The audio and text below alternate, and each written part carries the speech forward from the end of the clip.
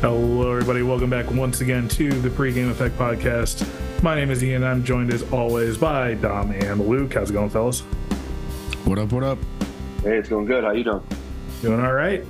Been a busy as hell month between the new job and then getting everything ready for our wedding party. I have barely had time to scratch my ass, let alone do stuff. So hopefully the other things are washing your hands. Well, it's fine. I don't have time to scratch my ass. I don't need to wash my hands. You say that, but you're the only one going to RCQs.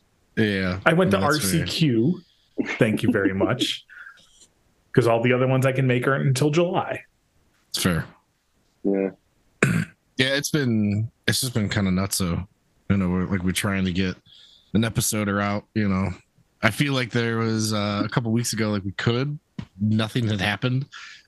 So some stuff has finally happened. So we can talk about things now. Yay! Yeah. So, yeah, I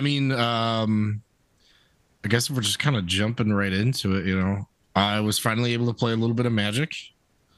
I went and visited some buddies of ours live in Indianapolis, and of the days I was able to go, they played Pioneer, and I haven't played Pioneer since pre-COVID. Turns out there's been a few bands since then. There's been a couple new cards, couple bands, a bunch of different shit. I don't think your deck's relevant anymore. Yeah, so dude, that's why I handed him one. It wasn't really at the time anyway, but yeah. So here, Ian let me borrow Rakdos Sacrifice. It was dope. I missed some triggers, but here and there, but talking to my opponents, and it was especially because people I've never met before. It wasn't a local thing for me. I just don't know these people. I'll probably never see them again. But we roll up there and they're trying to have a little little just talk here and there. I'm like, yep, haven't touched the format in a couple of years. I honestly haven't played in Magic in a month or so, really. So let's go. And here's this deck with all of these things that I have to keep track of immediately. Yeah. It's the all foil 17 triggers anytime you do anything deck. Yeah. Here you go. At least you borrowed the deck from Ian and not from one of the other couple guys in our friend group. So it was in English. Yeah. That's mostly. True. Yeah. There was a Mayhem Devils were not in English.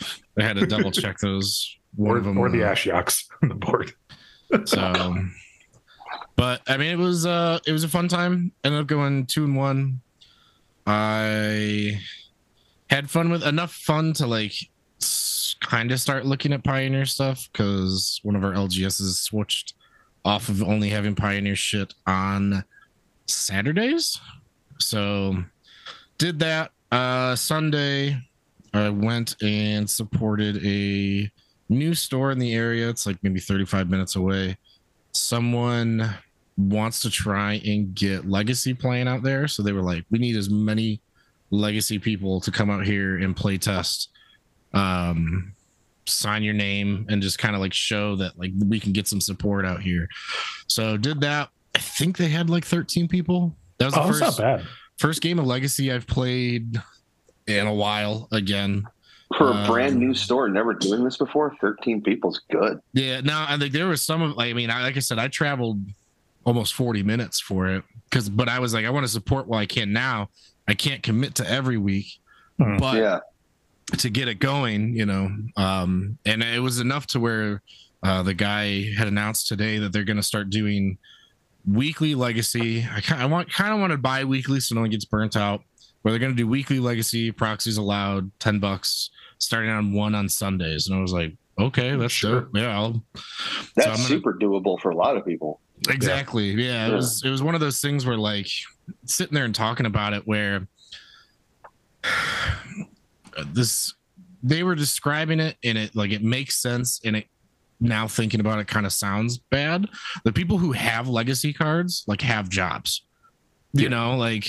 it sounds bad, but it doesn't. But like, it's just what it is. Like they have I other think responsibilities, you know. That's just the world we live in. Yeah. So the format tends to have people playing it who are older, who have been in the game for longer, build up their collections over time. And it just so happens that most of us are in our 30s now, and it's like we're even older. So it's difficult to do things during the weeknights. Yeah. Especially when people like how many people we know who play Legacy have 2 or more kids. Yeah, like for sure. Most of them. Yeah. So I feel like that's good. When football starts rolling around, I think it'll be a whole different story. But to at least get them started, it was really cool to see the local community kind of like reach out and help this thing too. Like I understand, 13 people, okay.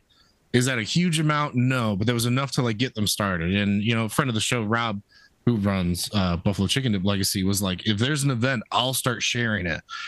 So if they start making an event or something, if they decide to do a little bigger one, he said he was going to start pushing it out there to maybe people will drive a little longer and we can get bigger, bigger numbers there. And I was like, it was just really cool to see that happen, And, yeah. And I mean, if you're driving 40 minutes, I'm guessing it means it's like out in the burbs. So, I mean, that makes 13 people pretty good. For us? Yeah, that's kind of out in the burbs. Yeah. So, just not Cleveland burbs. Yeah. So, like I said, it wasn't bad. Especially, going to be on a Sunday or something. Yeah, I can head out there. I'm going to try and make it this Sunday. Too. I think I have to work earlier, but now I'm just going to try and go in earlier to get out, and I'll be 10 minutes closer that way or whatever. So going to try and do that. I was also just chatting with people I haven't seen in a while, and one of the guy that I played against, as a local, we've played for a while. He invited me on Facebook like some time ago to this. It was like this random like format or something. I thought we all got invited, and I thought everyone just like added it and whatever. Turns out I'm the only one who hit accept or something, or was the only person to get added. And it's like, to me, it was like, okay, here's another random format that I can't afford, like looking at these, like people are doing old school and stuff like that. And it sounds cool. Like it truly does. But like, Alpha 40 and stuff like that, I can't touch that stuff, I just can't do it. So they wanted to make a format that was like that, but everyone could play. So they play Fallen Empires 40. Oh God. And they're in like their 9th season or something. So they started switching it around where I think it's Fallen Empires 40. But you can have like up to 8 or 9 homeland cards now, like throughout your whole deck or something like that. For a treat. Yeah, right. You can have 8 cards from the worst set ever made. So, they were saying that I thought it was like a local thing, and I finally looked, and like the Facebook group had 300 something players. I was like, oh shit. And I was talking to him, and he was like, yeah, me and my friends just kind of wanted to play it. We made it up during COVID, and it started growing, and we have this guy that like was on the Pro Tour. He has those old Pro Tour cards. He's playing it, and we thought like, oh, here comes a try hard, but like he just really enjoys it. Now he pushes the word out there because people follow him, and there's people playing in like France, Australia. There's a guy in Japan. I was like, holy shit. Like, yeah, you said Fallen Empires 40. What's that? You said Fallen Empires 40, right? Yeah, I can see you guys. To show how affordable this format is, there are currently 8 cards in the entirety of Fallen Empires set that cost more than $2. Yeah. The most expensive is $8.50 for Rainbow Veil. Yeah, it was basically described to me as like $40 just about, and you can have like a play set of every card in there. And pretty much. It's so but it was just really cool sitting there chatting with him. So just to give people a brief explanation, what is 40 when you say Alpha 40, Fallen Empires 40? So it's just based off of like the 40 cards is the minimum that you can have in a deck, and it's just based in that set. And then if they have like a separate like a separate list of cards that you can have too. So it'll have its own like ban list or restricted list, things like that. I will check right now. I know that they do a good job of like updating the different things, but it's basically like, because you are limited in what you can pick, it's like a limit. You know, if we draft or sealed, the limited deck is 40, so it's just a smaller, you know, list that you're playing. They were talking about too, like it's something where, so it's like set constructed but tighter. Yeah. It's just a little smaller. Yeah, you have to put less bad cards in your deck.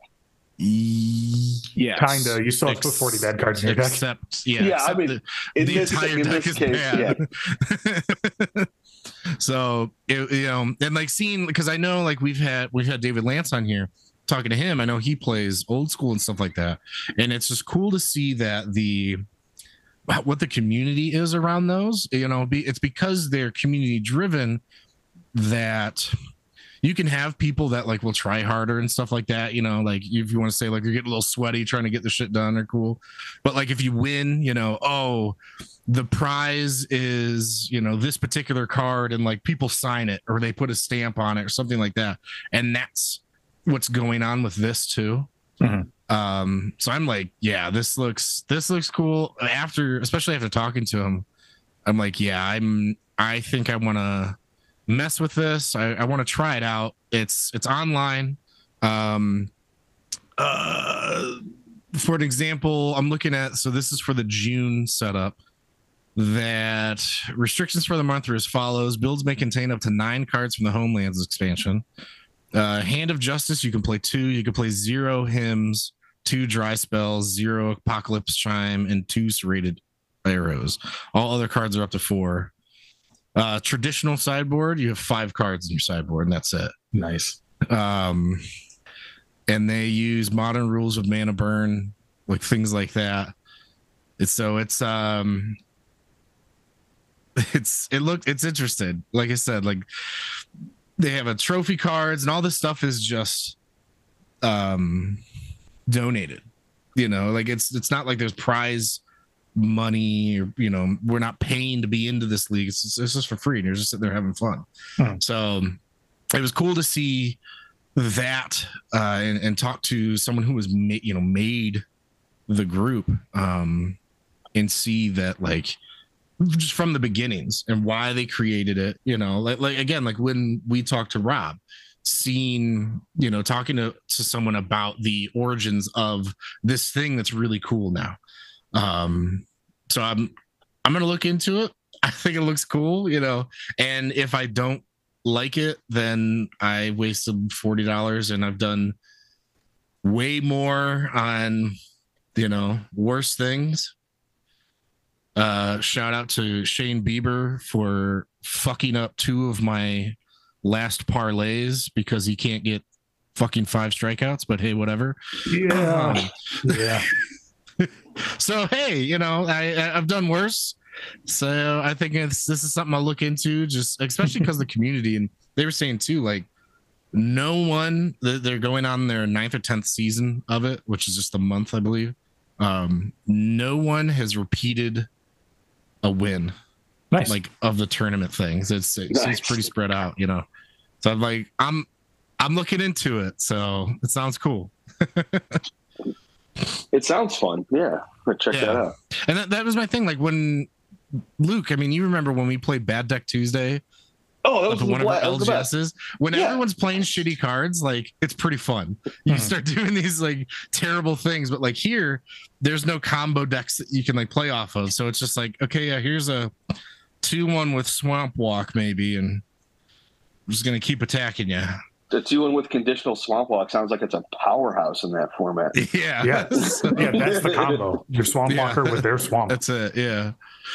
So, and it's like I said, it looks cool. Everyone shares their deck lists and stuff and just has fun with it. So, when I was chatting to him about it, it was funny because the person next to me had APAC lands. And I was like, oh, hey, someone else of like great taste. I can show you. I'll show you mine. You know, I pull out my burn list that has all 20 of my Mount Fuji signed. And we were sitting there talking about them. And then we brought this up. And he goes, oh, he's like, I have my deck right here. And he pulls out these unsleeved cards with a rubber band wrapped twice around it. And he goes, there's my deck. Classic. I just start laughing. I'm like, this is awesome. So I was like, does everyone like play into it? Like you can only use lands from that era too? He goes, use whatever you want, man. He goes, some people sleeve, some people don't. He's like, you'll see the rubber bands, you won't. It is what it is, you know. He's like, it doesn't really matter. So I'm in on that. It's you get what you want out of it. Yeah, exactly. And that's my thing. Like to try and get back to the idea of that I'm not able to play Magic as much as I would like to or used to. Mm-hmm. And there's also times when like we're playing this game, and again, I have to keep reminding myself this all the time that it is a game. And I'm trying to do this for enjoyment. Yes, there are times where I want to do well. If I sit down with my legacy deck that I've spent a lot of time playing and, you know, going over different things and spending money on it, let's be real with ourselves. I want to perform well, but I also want to have fun. And if this is a thing where it's hella cheap, kind of like my Pauper decks, the idea that I can sit down and just have a blast with it playing shitty cards while they're playing shitty cards. Yeah, okay, I could be in, man. You know, like let's do it.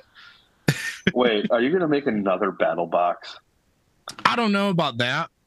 I mean, we'll see if the cards start getting like they were. He was saying, like if I'm looking for any cards, he goes, just let me know.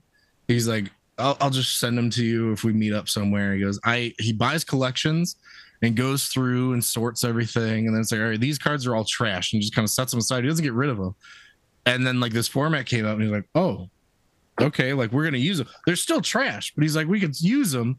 And someone's interested in the format. Okay, cool. He goes, I'll ship someone a deck. Like, yeah, just throw me a couple bucks for shipping.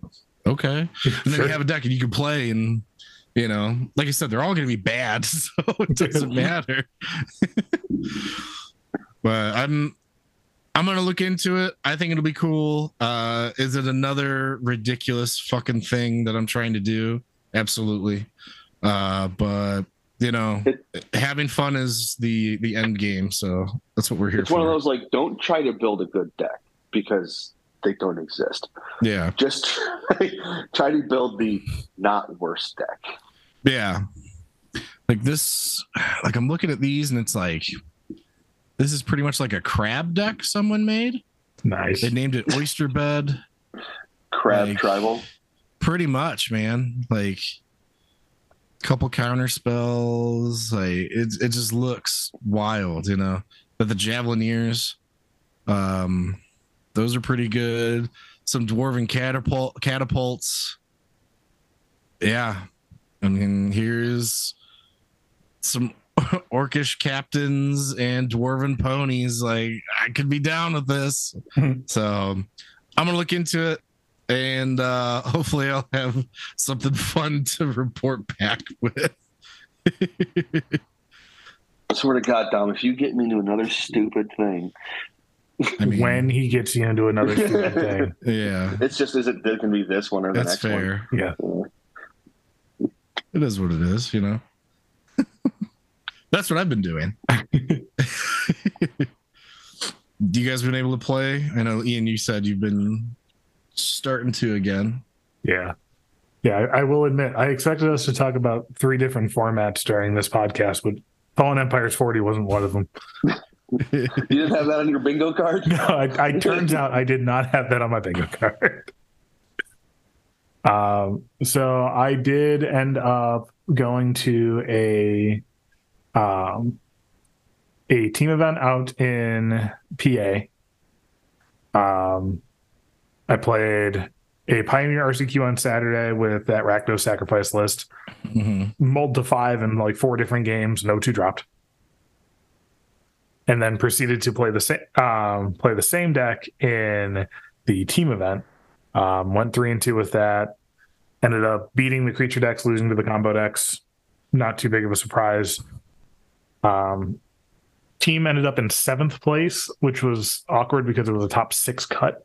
But we got paired into the only other X and ones that could not draw. So we ended up having to play it, and opponent basically had like 2 turns to draw 1 out. I knew 6 of the 7 cards in their hand because I knew one of them was a land. I knew 5 cards that he got off of an Atraxa, and then he had 1 card left, and it was just the card he drew for turn. Mm-hmm. And if it was not a Stubborn Denial, then I would Furnace Rain his Atraxa, attack him for 7 with the Atraxa, a Goblin token, a cat, make a copy of a cat and attack with that, and make exact lethal through his Tasker blocking. Unfortunately, he had the Stubborn Denial, so I died. Had the Stubborn Denial, so none of that happened. Yeah. It's only a little awkward. But yeah. Still a blast over the weekend, though. Yeah. And then as we were driving back on Sunday night, one of the guys that was in the car with me showed me a list from the Pioneer Challenge that happened on that Sunday. Mm-hmm. And it had some of my favorite cards in it, being Thraben Inspector and Thalia in the sideboard. And turns out that Red, White, Convoke and Pioneer is busted. Mm-hmm. Shout out to Thraben Inspector. Yeah, Thraben Inspector is a hell of a card. One of my favorite cards too. I have that card. Like, I try and play it in every deck I can. Honestly, I legitimately think I have 24 copies of that card, and that's not like an accident, you know. And 8 of them are signed. Well, I think like 16 of them were in your battle box because there are a lot of white decks that all want that card. There's at least 2, yeah. Thraben Inspector is one of those cards, like, I played it for about 1.5 years in Standard when it was in the format. And it's like, it's just being able to be aggressive with it, block with it, and just get value off of it. It's just so good. It's crazy. It's like, and the fact that because it comes in with that clue, you can use it for so many other things. Like, obviously you're going to be using it for Gleeful Sabotage. I was going to say Gleeful Sabotage. That's the new one. We use it in Pauper. You know, obviously you're going to have mana. You can draw the card from it. That's fine. It helps your artifact count for like one of the best removal cards in the format in Galvanic Blast. But you can also sacrifice it and, you know, make your 3 goblins there all the time. So it's just so good. Yeah. Like, it's a card that its floor, its very bottom floor is a 1-mana 1/2 that replaces itself. Okay. Sure. Yeah, that's fine. Yeah. But yeah, so like, that card is not terribly exciting, but like you said, all the other things it can do make it terribly exciting. So for anybody who hasn't seen the deck by now, the Red, White, Convoke deck, it abuses the hell out of Gleeful Sabotage, being able to make 3 tokens for 1 mana in order to convoke out Venerated Loxodon or Knight Errant of Eos on turn 2, potentially. I've seen it on turn 1 once, but requires like the literal nut. But is it one of those, like, you have to be on the draw and draw the 8th perfect card? It requires 4 Ornithopters. Perfect 7. Yeah. 4 Ornithopters, a white land, and a convoke creature. So not very possible. No. But it is possible. Hey, I mean, that's all we're asking for, right? Exactly. So you're saying there's a chance. But the deck is capable of such busted draws as turn 1, Thraben Inspector, turn 2, 14 power and play go. Or 9 power and I just drew 2 creatures. Anytime you can start the game with one of those Convoke creatures in play on turn 2 or turn 3, you are very ahead in a format full of Fatal Push. Turns out Fatal Push doesn't kill the 5 drops. It's difficult for a lot of decks to kill the 5 mana Convoke creatures. Mm-hmm. And even when they are able to kill it, you've gotten value off of either one of them. And then even in the games where you aren't able to play a Convoker or like you get Thoughtseized on turn 1 and they take it away, you're still just playing a creature token aggro deck. Yeah. Like I had a game against Mono Green where on my turn 4, my opponent was on like, I think he was at 13 and had 4 or 5 blockers in play. Because, it's mono green. Like, they just do that. Mm-hmm.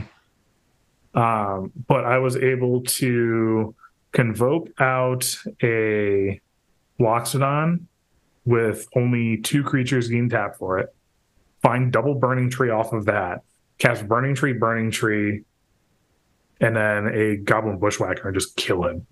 Mm-hmm. Like, just out of nowhere. It's wild. The deck is very aggressive, but also has a decent amount of staying power if there's any engine going on.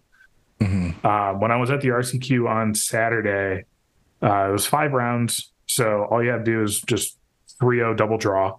I did not drop a game until top 8. Like, I just rolled over people. It wasn't even like I had the play and I had a nut draw. It's like I was on the draw and kept an okay hand.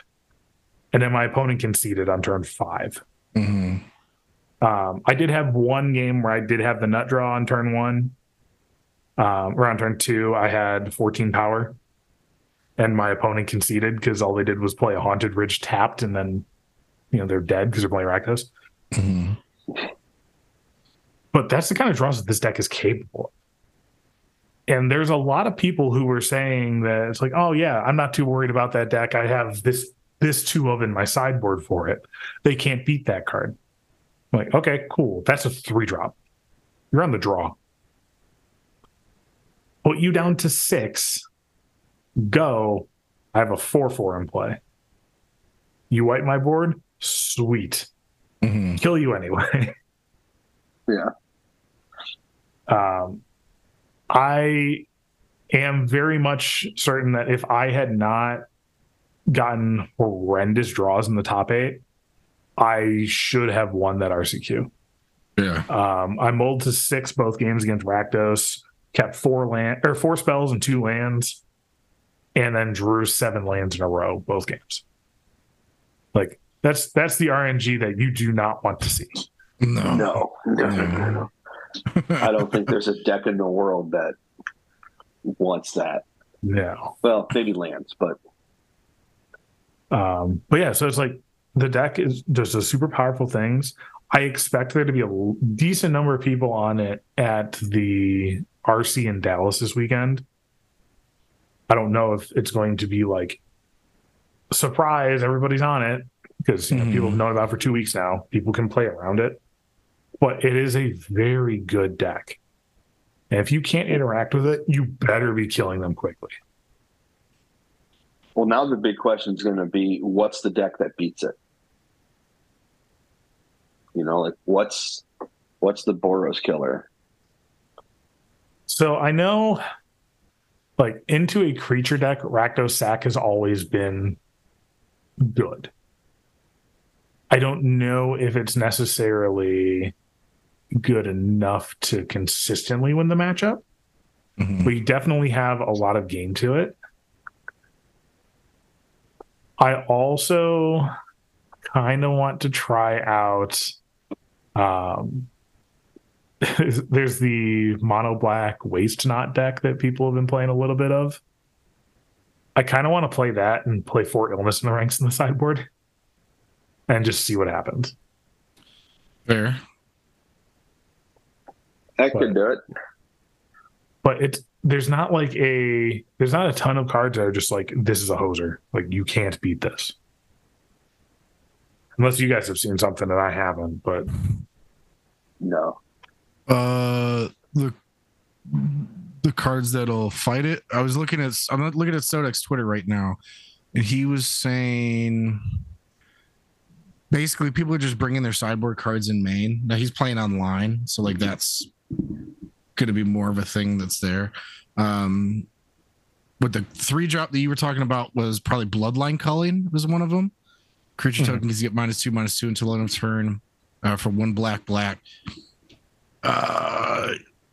I know. I think his version was a little different. Did you run Skrelv? I did not. Okay. So he was saying this is his turn 4. He has 3 lands in hand. He has 3 lands in play. Gigantha in his hand, nothing else. Clarion Spirit, 2 Ornithopters, 2 Gleeful Demolitions, and Skrelver in his graveyard. And his opponent has a Thoughtseize and a Bloodline Culling in hand. And he's like, yeah, he just ended up losing from there because he ran out of gas, obviously.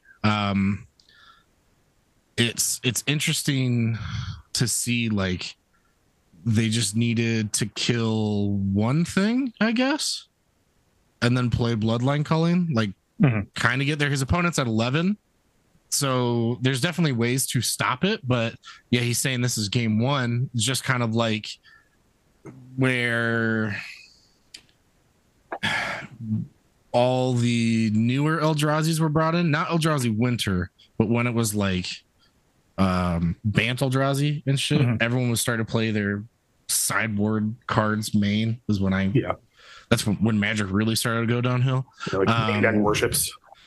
Yeah. Worships, just having Chalice's main and stuff like that. It was like, I think that could be a thing, like because the black decks are drawing cards, so I don't think it's like bad.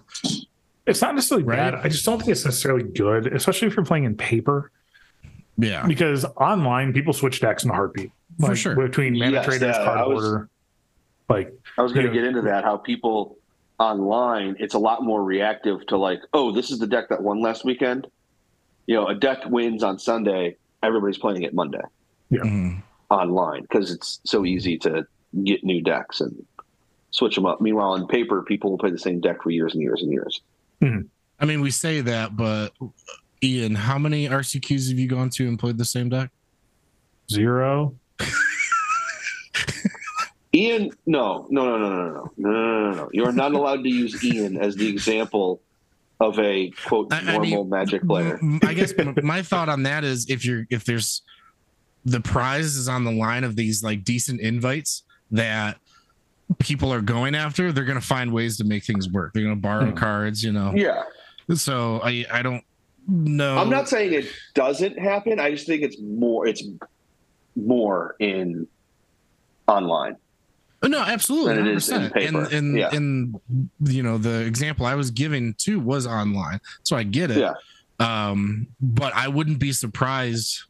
I guess basically what I'm saying is I wouldn't be surprised if we started to see these sideboard cards start making it main, because I mean, especially now, because the other side of Bloodline Culling is target creature gets -5/-5 until end of turn. That's still a viable card. It's not the board sweep for tokens, because they made these modal cards or these cards that have the options for them, which I believe is because of Arena and because you could sit there and take a shit and play. Yeah, you can play on your phone. It's like you want these cards that cover more variety of options. So I could just see that being a thing. Maybe they run 2 of these instead of 4 removal spells, so it's a 2/2 split just to kind of hedge. And like it's not going to work every time 100%. That's why we play the game. Unfortunately RNG wasn't on the side of Ian in this last time, but like if it was, we'd be sitting here hooting and hollering about our boys going to the fucking dance, like let's go, you know what I mean? So, And I will even say with It's the game interesting. where I drew all those lands, like I had a good start anyway. My opponent had 3 fables that they played on turn 3, 4, and 5, and I still was in that game until the bitter end. Like that's the kind of deck we're talking about with this Convoke deck. You can play all these hate cards, but there's still going to be draws that are just like kill you on turn 3. Yeah. And I did almost start laughing my ass off there because you're saying, oh yeah, how many times have you played the same deck? I went through it in my head. I've gone to 8 RCQs across 2 formats and played 8 different decks. Yep. I've owned maybe 2 of them. Yeah. My quick question to you, and then we could move on or whatever. Why don't you play Skrelv? So the reason that I wasn't playing it personally was I didn't feel like the ability was that relevant.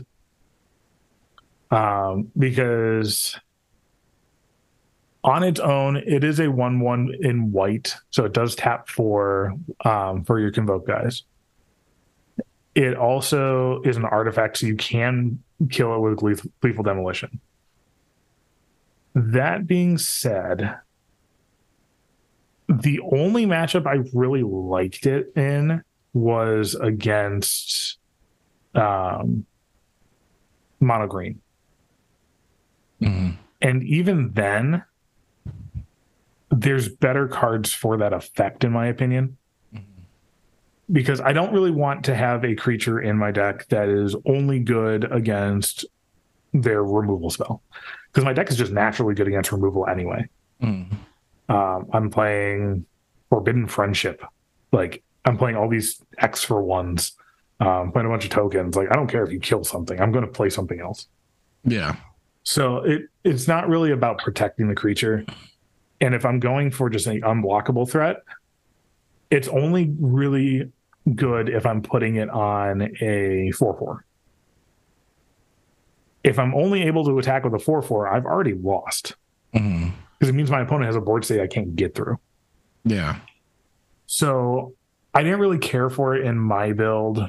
The cards that people have been bouncing between have been anywhere between 0 and 4 of Legion's Landing, Giant Killer, and Yotian Frontliner. So the Frontliner's the one that people will probably know the least. It's a 1-mana, 1/1 artifact. When it attacks, another target creature you control gets +1/+1 till end of turn, and it has Unearth for a white mana. So it's decent to blow up with your Gleeful Demolition. It's something you can cast off the green mana from Burning Tree Emissary. And then also with your blood tokens with Voldaren Epicure, you can pitch that and then just get it back. So it's not a bad card. It is kind of awkward having another 1-drop that doesn't convoke for white mana. That's one of the biggest reasons behind Legion's Landing. Also, just being able to start making a token every single turn when you're in a racing scenario. Like, I'm going to make this 1/1 to block your 5/6, Mr. Mono Green, and then I'm going to attack you with all these. Yeah. Giant Killer is another one where it is able to tap for white mana when you're convoking. It also has a ability on it that can kind of be relevant. 3 mana to kill Shieldred's not bad. Yeah. And then 2 mana to tap creatures down can be okay in the late game, but it's really only specifically good against the Atraxa decks. It can kill Atraxa, it can tap Atraxa, doesn't matter. But the way that I looked at the deck was, if it's getting to a point where making one creature unblockable is good enough, the game already went screwy. So I can't rely on having this Skrelv. Yeah. Skrelv. It's a weird game. You can't really rely on having it at the point in the game where the effect matters. So I didn't really care to have it in there. Also, having it be legendary is shockingly relevant. Yeah. I guess I was kind of thinking if sideboard wise, like if that paired with Embercleave, is that more of a win more thing? I think so. Because I played 2 Embercleaves and 2 Magmatic Chasm in my sideboard. Yeah. So the Magmatic Chasm is just, if you don't have flying, you can't block this turn. So against mono green, it's literally just you can't block, kill you. Yeah. I have the Embercleave in there as well for mono green to attack with my 4/4. You block it with an elf. Cool. Kill you. Yeah. I don't think the card's what you want in this deck. I could be proven wrong. Like for all I know, the RC is going to be won by a guy playing 4 of them. Yeah. But we'll see. I got you.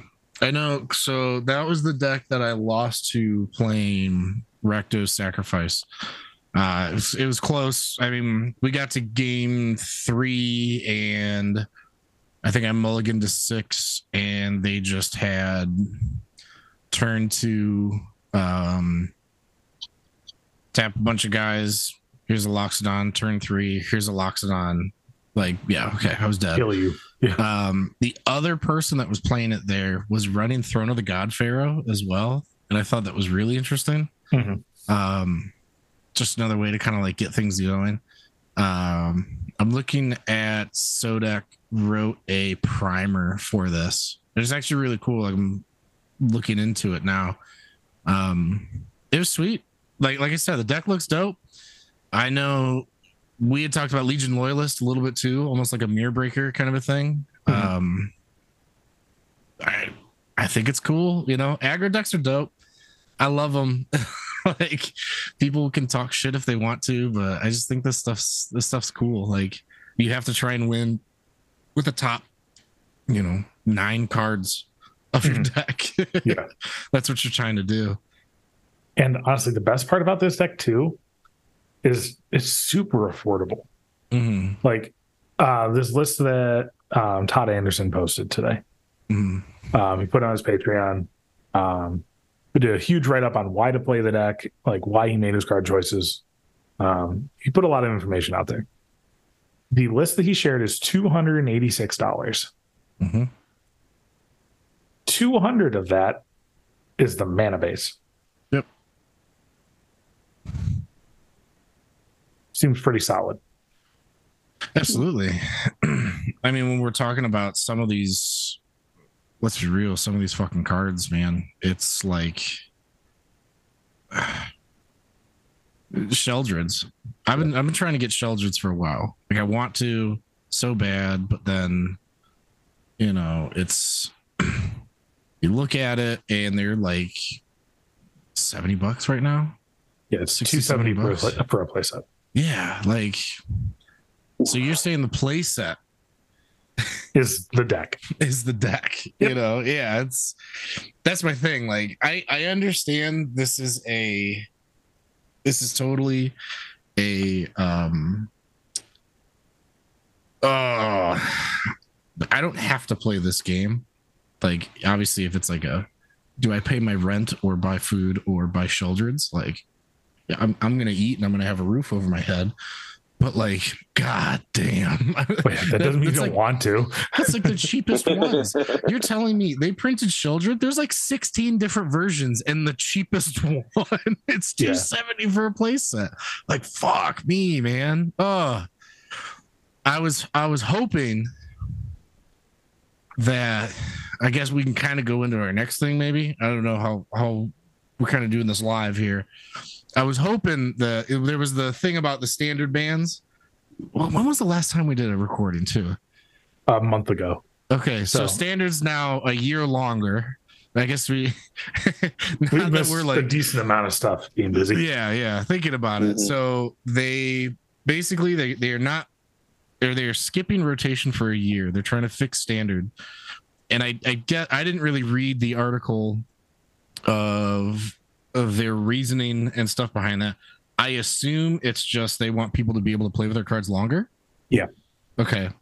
I don't know how it is everywhere else. From my house right now, I'll say 40 minutes I could drive to and think of and drive to like 9 game stores, probably. I don't know any of them that are running standard, and I don't know any that are planning to. Yeah, and part of that's just because like it's been at a point where standard has literally been the same for a year and a half. Yeah, with Dominaria and Neon Dynasty, that has been standard. Like Rakdos midrange has been the deck playing the majority of the cards from those two sets for a year and a half to 2 years now. Yeah. So, but basically we're bringing this up as well. So there was a ban and restricted update the 29th. We are recording this on the 31st, just the other day. Fable of the Mirror Breaker, Invoke Despair, and Reckoner Bankbuster all banned in standard.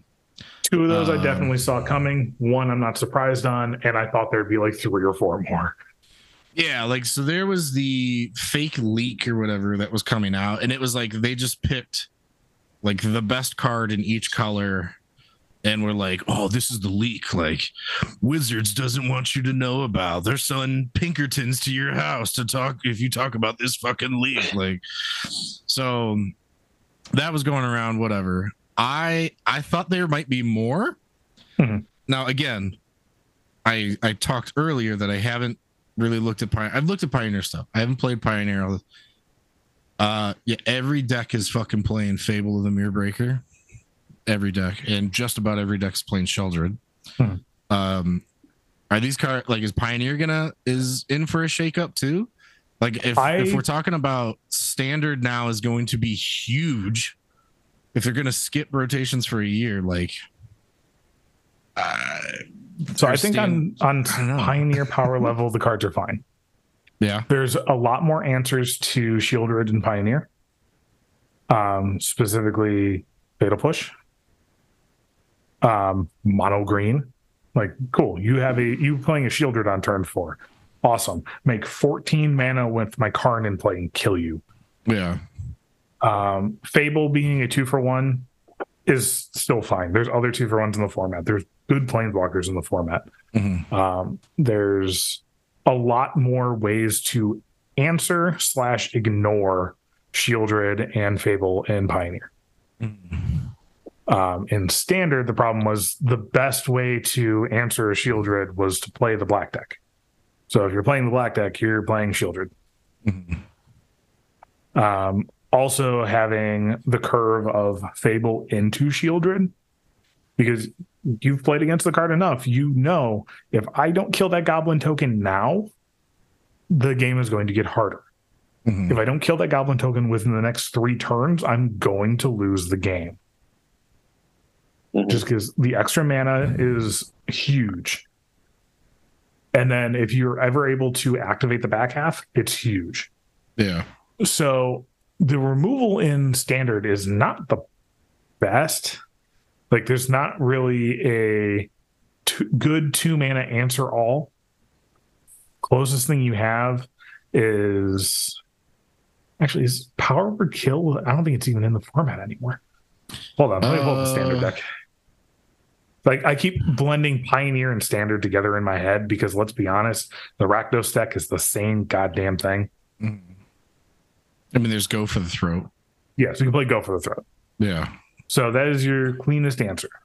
But there's a lot of things that you can play that don't die to Go for the Throat.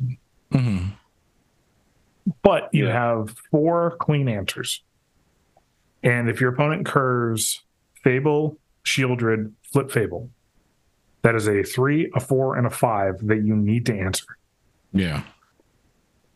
Oh, and then by the way, you can only have so many answers before it's like, okay, are you going to play anything proactive? Yeah, so it got to the point where the best ways to play the format were to just play the grindy black deck. And I just don't like the standard just hasn't been interesting. It hasn't really been fun because people have been playing against the same exact thing for the last 2 years. Yeah. So when Wizards wants to do with the standard format now is they're trying to get it to a point where the new set can do something. Like when Eldraine comes out in the fall, they want it to actually kind of have an impact. Mm-hmm. In my opinion, the best way to do that would be to not extend standard by a year. Because, you can just make it so all those really good cards that were too good for the other stuff, you can make those rotate out. Mm-hmm. Yeah, it just seems like basic math that the more cards that are in the format, the less impact a new card's going to have. Exactly. Like it's not that hard to figure out. That being said, they're changing the way that they're doing their bans. So the banning on Monday this week is the first of two for this summer. This is the we probably needed to ban these cards anyway ban. Mm-hmm.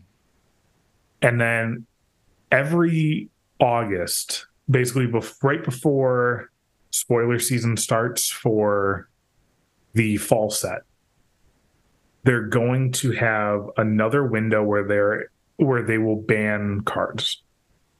So it's going to be very similar to like old ban list changes where every set release was when something could happen unless something was absolutely busted. Mm-hmm. So you knew the dates of the ban updates ahead of time. Yeah. So you knew like coming up, it's like, okay, I'm buying these cards. There might be a chance it gets banned in 3 weeks, but I have these 2 tournaments I'm playing before then, so it's fine.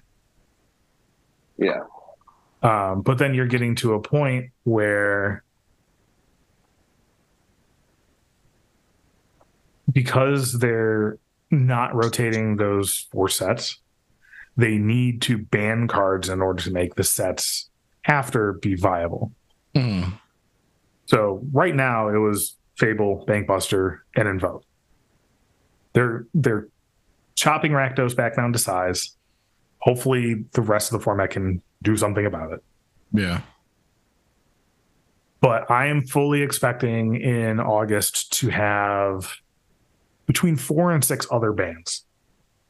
Not necessarily for straight power level, but for format change. Mm-hmm. And this is something they're going to do every August.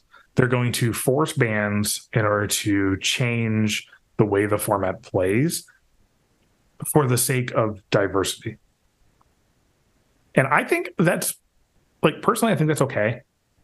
Like, Mm-hmm. yeah, it sucks if you're sitting on these cards that it's like, oh, yeah, these Wandering Emperors, I have another year on them. Oh, they're banned them. But at the same time, I've been on the back end of so many bans over the last 12 years of playing Magic that at a certain point, you realize, like, yeah, something got banned, but I've gotten my use out of it. A lot of these cards still have value because Commander players. Mm-hmm. So you're not losing a ton. It's not like they're coming over to your house and setting your cards on fire. Like, you just can't play it in Standard. Yeah. But, like, kitchen table players always love having Planeswalkers. So Elspeth will be, the Wandering Emperor will be fine. Mm-hmm. Commander players love Planeswalkers. Like, there's always going to be uses for these cards. So it's not that crazy. And I think you once you've been playing for a while, you reach that point where you just kind of get used to having cards banned. Mm. You just know that it's the cost of doing business. It's the cost of playing good cards. Yeah, exactly. Is sometimes they're going to get banned. Mm-hmm. Yeah, if you're a competitive player who has never had a card banned out of a deck, you're not trying hard enough. Yeah.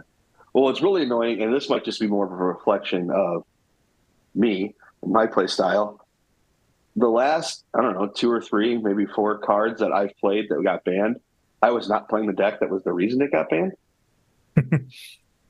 Like when Looting got banned, I wasn't playing the Hogak deck. When Git Probe got banned, I wasn't playing Infect. Those are like the big ones I can think of.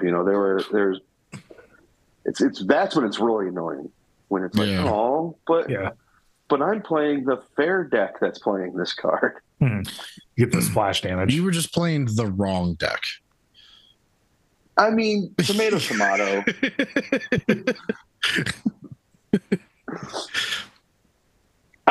Going back to what we were talking about earlier, no, I was playing the deck that I had. and I didn't want to spend the $11 billion on Hogax.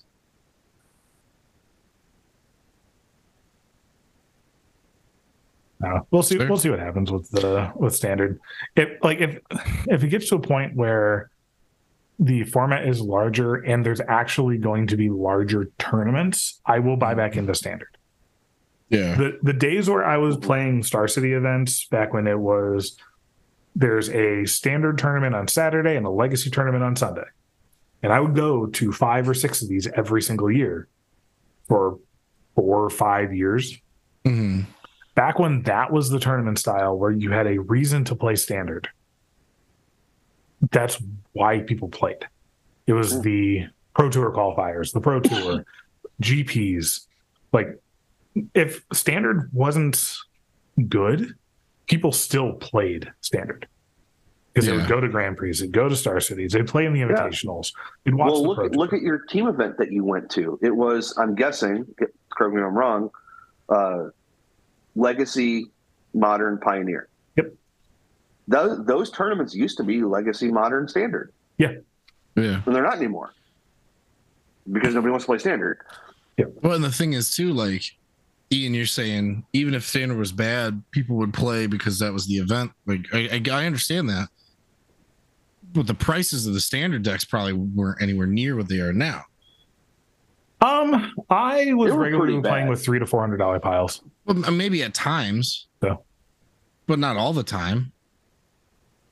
You know, so I think it's interesting. I think that's just another thing to it. Mm. Obviously, not like the end all be all of it, but. Mm-hmm. Well, and then also, I think a problem you ran into in Standard a lot, and maybe this is the thing they're trying to encourage with making Standard longer, is there was rarely more than 2 or 3 viable decks in Standard. Like top level, I shouldn't say viable, like tier 1, like decks that you could expect to win a tournament with. Yeah. Not hope to win a tournament with. You know, so that I think is probably the big thing they're hoping to change by expanding the card pool. Yeah, and if that happens, it'll drive the prices down. True. You know, because what we were talking about, you know, when you play 300-400 piles, that was what, like, you know, probably during the 4-color rally deck days where it was you played that deck or you lost. Pretty, you know. Oh, I mean, like, I'll be honest, when that was the thing, that was like during Jace Vryn's Prodigy Standard. Yeah. I played a $900 4-color Jace deck. That was an outlier. Oh, yeah, because that had like, Jace has shot up. And then, like, Jace was the Shieldred of that format. It was $90. Yeah, Jace almost got to $100. Yeah. And it was, remember when that was the bad one of those 5, that cycle of 5? Yeah, and then people played with it for like 2 days and I realized they were wrong. I mean, it's the same thing with like these NFL analysts and stuff that get, you know, oh, hey, immediately the draft just ended or whatever sports draft just ended. We'll give you grades of these people. It's like, you don't know a fucking thing. Yeah. And weather people. But hey, that's a story for another day. That's an Ohio thing.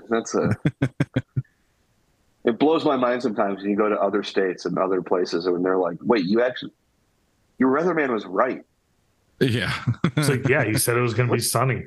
What the hell? Yeah. What kind of witchcraft is this? Yeah, instead of, oh, yeah, it's probably going to rain. Oh, never mind, it's not going to rain. But it is snowing. Yeah. And now it's sunny. And it's 80 degrees.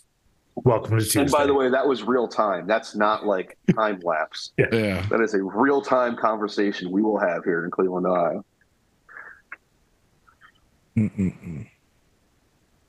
Well, all right.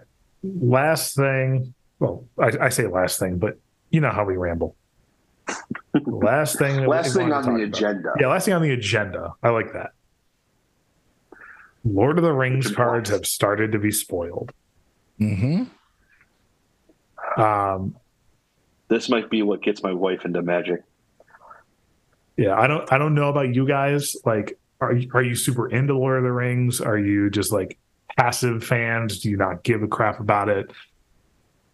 I have always had an idea of getting the Door of Durin tattooed on my forearm. So yeah, This is I'm why we're into it. friends. And I think it's interesting. I'm wondering. So we've talked about on here how we play Star Wars Galaxy of Heroes. Capital Games, which runs that, just released their Lord of the Rings game. And we've been jamming, a couple of us have been jamming that too, made a guild and everything. That's been fun. I have a friend that Just one, only one. Yeah. He was talking about like reading more books this year and all this stuff. He always wants to read these books and stuff. And he was talking about he was reading The Hobbit. I'm like, oh my God, I love The Hobbit. I think I read it, maybe 9 or 10 times, And then it comes out later on when we were talking about it again. He hasn't read or seen any of the books or the movies. And I was like, I am jealous of you. And I am so excited for you. Yes. To be able to sit and read, to read those books for the first time again, to watch the movies for the first time too. I'm like, oh my God. Especially later in life. Yeah. So being able to go in and know that he's he's reading The Hobbit for the first time, and then he's going to go and read The Lord of the Rings. Yeah. And then he has all these things in his head, and then he's going to get to go watch it. Yeah. Yeah. I said, when you read them, because he wants to read them all and then watch them. I said, when you're done reading them, let us know. I want to watch it because I want to watch them again here soon. Yeah. I said, I want to sit down and watch them with you. I'm 100% down. I'm so ready. And how much are you going to be watching the movie, and how much are you going to be watching his face for probably a little both? Yeah. It's going to be especially when that there's something cool about to happen, and then me and Dom just turn and look at him. Yeah. Now he will have read the books at this point. Remember, he will have read the books at this point, so it won't be complete surprise. I mean, it's not going to be a surprise, but there's some stuff in there where it's seeing it on screen for the first time. Well, the fucking what's it there's all the reels, and it's probably on TikTok and all that shit too, and Aragorn kicks the helmet, he loves out the scream, and everyone's just sitting there looking at the person who hasn't watched it yet, oh yeah, he actually broke his foot during that time, and that's why he was screaming. Those were real screams. Oh yeah. So I'm excited for that. I want him to read it, and then I can show him these things because he's also interested in Magic. Wanting to play, and I was like, oh boy, my guy, you are picking what seems to be the perfect time to bring these things together. Yes. So here's where I am with this too. So I've seen the Lord of the Rings trilogy movies. Mm-hmm. I have not read any of the books. I have started The Hobbit once or twice, and I don't remember why I stopped, but I did. I haven't read any of the Lord of the Rings books. I haven't seen any of the Hobbit movies. That's a lie. I saw most of the first one. I fell asleep. Yeah. And then there's me. I've been literally listening to the audiobooks while at work the last week and a half. Yeah. I'm halfway through 2 towers already. Because I have an Audible subscription. Maybe I should just get the audiobooks. Because the podcast I was listening to, I'm literally 3 minutes away from finishing it. It was a James Bond rewatch podcast. So, but yeah, if you do download them, if you start with The Hobbit and go through Return of the King, I think it's about 60 hours. So it's not bad. That's a lot. It is, but when you're doing other stuff, yeah. Oh, I know. Yeah. When you're sitting there in the car, being mindless anyway, yeah. It's in the car, it's working, it's on the 8-hour drive to Michigan and back. Yeah, done. Well, it sounds like that's one of the books. Yeah, that's Michigan and back will get you through The Hobbit. Yeah. And I know my wife won't be upset about it because she loves Tolkien. I think she's read the Silmarillion. Oh, yeah, so she's into the lore. Yeah. Oh, yeah. But yeah, it's like looking at a lot. So anyway, back to Magic. Yeah, back to Magic. Looking at a lot of the spoilers. This is a Magic podcast. Did you guys know this is a Magic? No, it's a food podcast. Wait. Oh, that's right. Food. Probably some sports betting in there. Fuck you, Bieber. But so looking at all of the cards, you can tell that these were not based on the movie. No, partially because there's characters in here that are only in the books. Yes, there are scenes that are only in the books. The flavor text is direct quotes from Tolkien. Yeah, like this. Like every single card, I have never been so excited for a spoiler season. Where every single card is a character that I love from the books, like referencing something that I've seen, like, or even just the art on these cards is fucking beautiful. I legitimately have not been this excited for a set since like we went back to Ravnica, just because Ravnica, like RTR was the first time that I was like getting into competitive Magic. So going back and seeing a lot of the same stuff again was really cool to me. This though, this is dope as hell. I have like subconsciously been wanting this set for 20 years. As I'm scrolling through this, they are doing some like cute, funny things. Like there's 9 different Nazgul arts, and you can have 9 Nazguls in your deck. Because of course you can. Yeah. Like they're doing that. Like there's a second breakfast card. Like, but then there's all of these different synergies and everything. Like there's a couple different Bilbos. There's a couple different Frodos. And it's at a point where if there's something you wanted to do in a Lord of the Rings themed Magic set, they have already made a card for it. The lore behind these cards is amazing. The flavor is awesome. The art is beautiful. And the best part, none of them are broken. That was the thing I was worried the most about. Was that it was going to be, oh yeah, if you equip Frodo with the ring and then you attack and hit your opponent, then they lose the game. Or like just having all these busted cards. But no, like these are just playable. Absolutely. Like there's maybe 2 cards that are legacy playable, which out of a set like this, you'd expect one to be busted. But there's one that's good. But it doesn't go into Delver, which is even better. Yeah, right. Yeah, I mean, I'm all about it. My cousin who sold all his cards and still knows how to play and will play like if we have extra decks and shit. Me and him are splitting the commander decks. The 18 cards that come together to have this huge like mural. I am planning to buy one of each and I want to frame it because sadly they are not having any prints of any of these cards. I think it was like due to licensing, and it was most of it or all of it was digital, things like that. But so that's sad. But yeah, I mean, this is definitely from the books. I think a big problem that people have, and unfortunately, is that like, oh, they saw the movie and it's like, well, that's Lord of the Rings. And I understand we were just like gushing about the movies.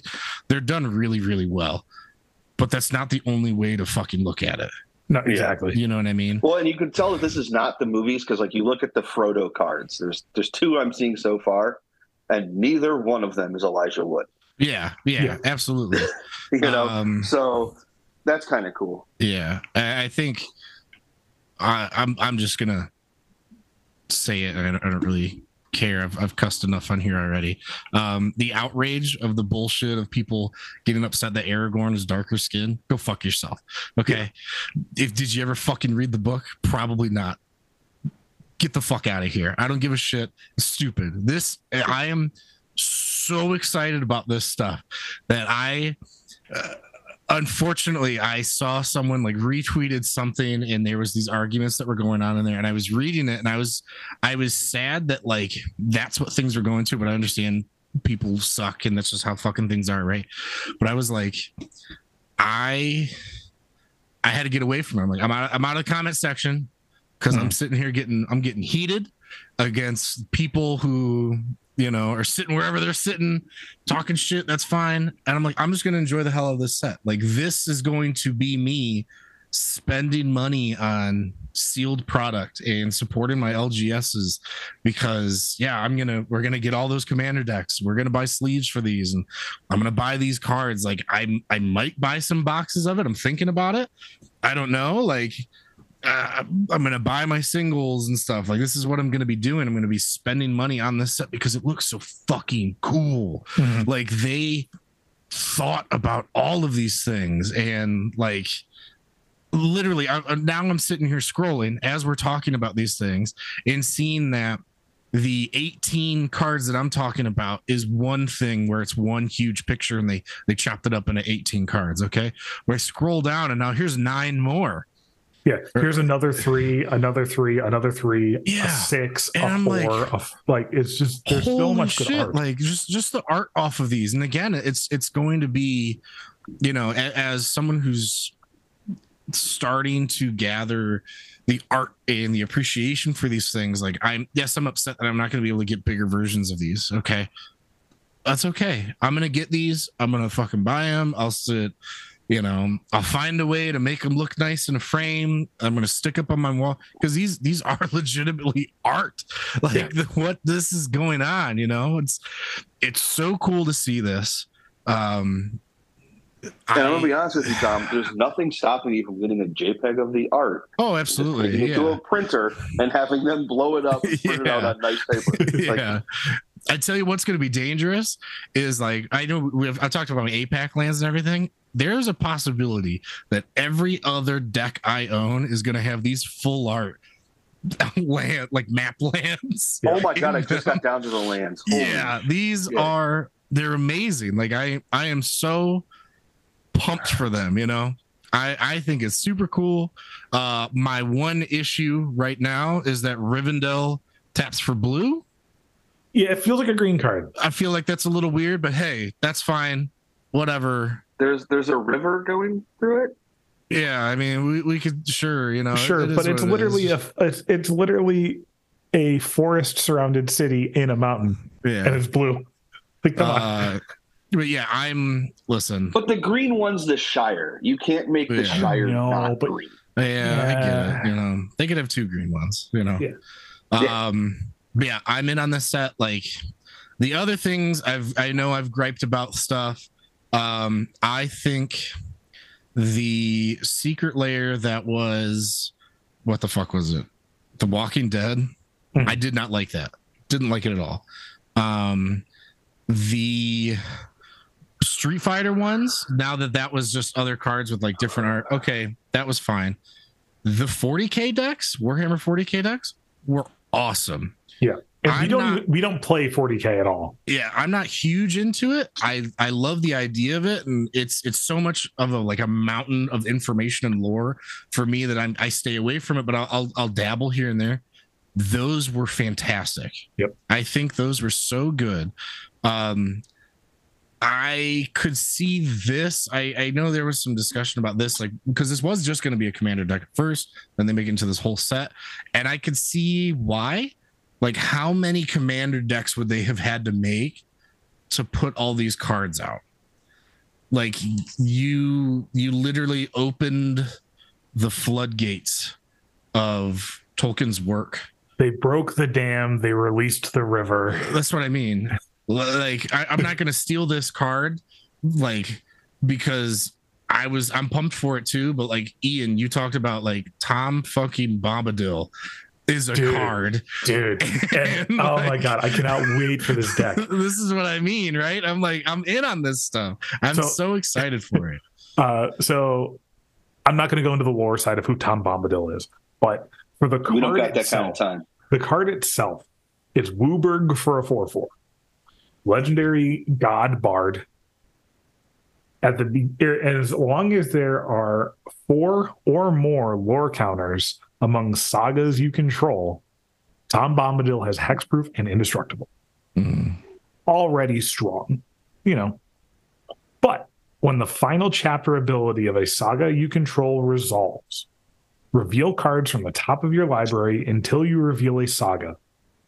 Put it into play. You can only do it once per turn. But if you just start going, start popping off, there's a lot of really good sagas out there. Fuck yeah. Oh, yeah. But not only that, this just seems like a really fun deck. Yeah. I'm in. I'm so the thing I noticed, talking about dumb, crazy deck ideas, there are 4 Gandalfs. You can play Gandalf Tribal. Mm-hmm. And it would only be, I think, 3 colors. Because you get Gandalf the White and Mono White. Yeah, it would be Jeskai. Yeah, you get Gandalf the Gray White is white. blue-red. So is Gandalf White Rider. Gandalf Friend of the Shire is blue. Yeah. And then Gandalf the Gray is it because, sure. Because making him colorless and gray would be too cool, I think. Yeah. Because he's a wizard. So he's got to be is it. So one of them has to be is it. It's true. But yeah, like the art in these cards is beautiful. The flavor is there. The fact that they went more than just the movies. These are 100% like art pieces and card designs from one nerd to another. Mm-hmm. Like these people put their heart into this set. Yeah. Because this set is 2 years in the making. Yeah. It was announced in summer of 2021 and was originally supposed to just be commander decks. There's going to be a couple of commander decks that were going to be legal for modern and legacy. And then I can guarantee they were just going through. It's like, oh, but we got to make this card. We got to make this card. Yeah, right. They just keep adding things to it. We can't just have Gandalf the White. We have to have Gandalf the Gray. And we have to have Mithrandir. Like, come on, let's just keep going. And then this happened. Yeah, and they have their like document that's like their master document of all the cards. And they're like, okay, so what are we at? 740. Shit, this isn't going to go into 4 commander decks, is it? Yeah, so this is 233 new cards. Yeah. Not to mention the expedition style reprints. Like Bridge of Khazad-dûm is Ensnaring Bridge. Let's see. Let's go through. There's a couple other ones. Balin's Tomb is Ancient Tomb. And then Wasteland got reprinted as well. I can't remember which one that was. Oh, Paths of the Dead is a Cavern of Souls reprint. Let's see. Fangorn Forest has Yavimaya. There's so many good reprints here. The Party Tree is the Great Henge. Mm-hmm. Mm-hmm. Oh, the Valley of Gorgoroth. That was the Wasteland. Yeah, because why wouldn't it be? Like, oh my God, I just found Radagast. I didn't see that as a card until just now. Oh my God. It's like I keep looking at these and I keep trying to stay on top of it, and I see new things that are being brought out, or like things that I missed. Birds and beasts you control have Ward 1. Yeah. I love it. I will say though too. Oh my God, the Soul Ring that they're doing. What is that? That's so Soul Rings, I should say. So there's 3 different serialized versions of the Soul Rings. 300 for the elven, 300 for the elves, 700 for the dwarves, 900 for the humans. Yes. So they're like, the art is so good too. And it's in elven. Yeah. I'm so down. Oh my God. I cannot wait for this set. I might have to buy a box or 2. Like straight up, if I buy a box, like we're drafting it. Yeah. Like, don't care. I mean, twist my arm, but all right, fine. I'm in. Oh, and we should also make sure we mention that these are going straight into modern. Yes, they are modern and legacy and vintage legal. Yeah, just not standard. So there obviously with the caveat of if it's a reprint, you can play it in the format that it's legal in. True, but all of the Lord of the Rings cards are all new cards, so that's not going to be an issue. Yeah. But there are actually surprisingly a couple of these that are going to be legacy playable. Two of which specifically stand out to me. There's one in green and one in black, which usually when you're thinking about these are going to be busted, they're usually blue or red or both. So one of the cards is a rare, is the Weighted Halfling. So it's green for a 1/2. It's a halfling citizen. Tap to add a colorless mana, or tap to add 1 mana of any color. Spend this mana only to cast a legendary spell, and that spell is uncounterable. Turn 1 this, turn 2 Teferi, good luck opponent. Yeah. Or I think turn there's 1 some this, pretty good turn 2 legendary hero. creatures out there, or legendary spells, not even creatures. Mm-hmm. Yeah, so you can do planeswalkers, you can do creatures, you can do that weird cycle of sorceries from not Dominaria. Dominaria. Yeah, it's Dominaria. That was the legendary set, other than legends. So that set or that card, I think is actually going to be relatively solid. It will see modern play, it will see legacy play in some number. Mm-hmm. It's not going to be anything insane. It is going to be built around card, but for years, Noble Hierarch was a very good card in both modern and legacy. Mm-hmm. This is I think it's going to go back to what you said about none of them are broken. So this isn't going to warp the format, but it's going to be playable. Yeah, it's not going to be a Deathrite Shaman where everybody's playing it, but there are going to be people who will play it. And then the card in black that I'm actually rather excited for, it is 1 in a black for Orcish Bowmasters. Mm-hmm. It is a 1/1 with flash. And then whenever Orcish Bowmasters enters the battlefield, and whenever an opponent draws a card except for the first one they draw on each of their draw steps. So it has the whole Breacher wording on it. It deals 1 damage to any target. Then amass Orcs 1. So amass Orcs 1 is just a copy paste from War of the Spark, where you would amass your zombie horde. So you would, if you don't have a zombie army, you would make one as a 0/0 and then put a counter on it. And then the next time you would amass, your army would get bigger and bigger and bigger. And if they ever killed it, you just start making a new army. So that's the same thing for this. But the big thing about this card is in Legacy, there's this little fringe playable card called Brainstorm. That's the card I was just thinking of, how this would be funny to, in response to your Brainstorm. Yeah. So your opponent plays 4 and I get a 4/4. Even better. Even better. Response to your Brainstorm, flash in this Orcish Bowmasters, ping you for 1, and I'll make a 1/1. Brainstorm resolves. I will ping your Darcy for 3, kill it, and now I have a 4/4. Untap, attack for 4. This card might get me to buy Scrublands. Are you guys familiar with the deck Dead Guy Ale? Yes. No. I figured Dom would be because it's a very him deck. But Dead Guy Ale is basically black-white hate bears. The original version of the deck was Tide Hollow Sculler, Hymn to Turok, Thoughtseize. You can play Thalia in it. You can play Orcish Bowmasters in it. You can play Stoneforge package. Like the old builds of this deck played Vindicate and Sinkhole.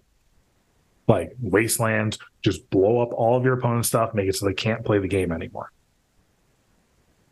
I'm a Death and Taxes player right now. That's kind of what I do. But adding in other cards where it's like, cool, I'm going to make this into like a random janky Ephemerate deck. I can play Black White Scam with Orcish Bowmasters and stuff in it. Like, there's a lot of options. And I'm very excited to throw away play points online with this deck. Yeah, I mean, it feels like it would fit right in. Yeah. At least for that part. Like, sounds dope. That deck always seemed like super interesting to me. You could just like kind of run up and play it at some points. Mm-hmm. So I'm in, you know. I figured you would be. Yeah, that's how it goes. And to bring it all full circle, you can play Thraven Inspector in it. There it is. You can play Thraven Inspector. Well, sold. I mean, you know, I think I have 1 or 2 scrub lands. We might have to do some brewing there. I'm in, dude. Because people thought it was like painful just having to play around Spirit of the Labyrinth. Now what if Spirit of the Labyrinth lets you draw the cards, but it kills your creature and makes a 4/4? Yeah. I'm okay with that. Yeah. That's pretty dope. Like, especially if you have a Thalia in play and they had to pay 2 for it. So they're tapping their 2 lands that they have in play. So they can't daze it, they can't force it, and just play this, kill your creature. Like, I'm looking forward to this deck. I don't care if it's good, but I'm gonna play it. It hasn't stopped us before. True. And it won't stop us again. What do you do? I'm looking through and just looking at some of this like funny, like what we were saying earlier about how they just had a lot of fun with this. Like this pump spell, Pippin's Bravery. Mm-hmm. One green for an instant. You may sacrifice a food. If you do, target creature gets +4/+4 to the end of the turn. Otherwise, it gets +2/+2. Because of course, the Hobbit has the card based around food. Oh yeah, why wouldn't they? Food tokens look great. Yeah, the food tokens look great. The Orc Army tokens look great. Like, there's a lot of good stuff coming. There's a lot of things to be excited about here. Yeah. I'm here for it. God, I just pulled up the food tokens again and now I'm hungry.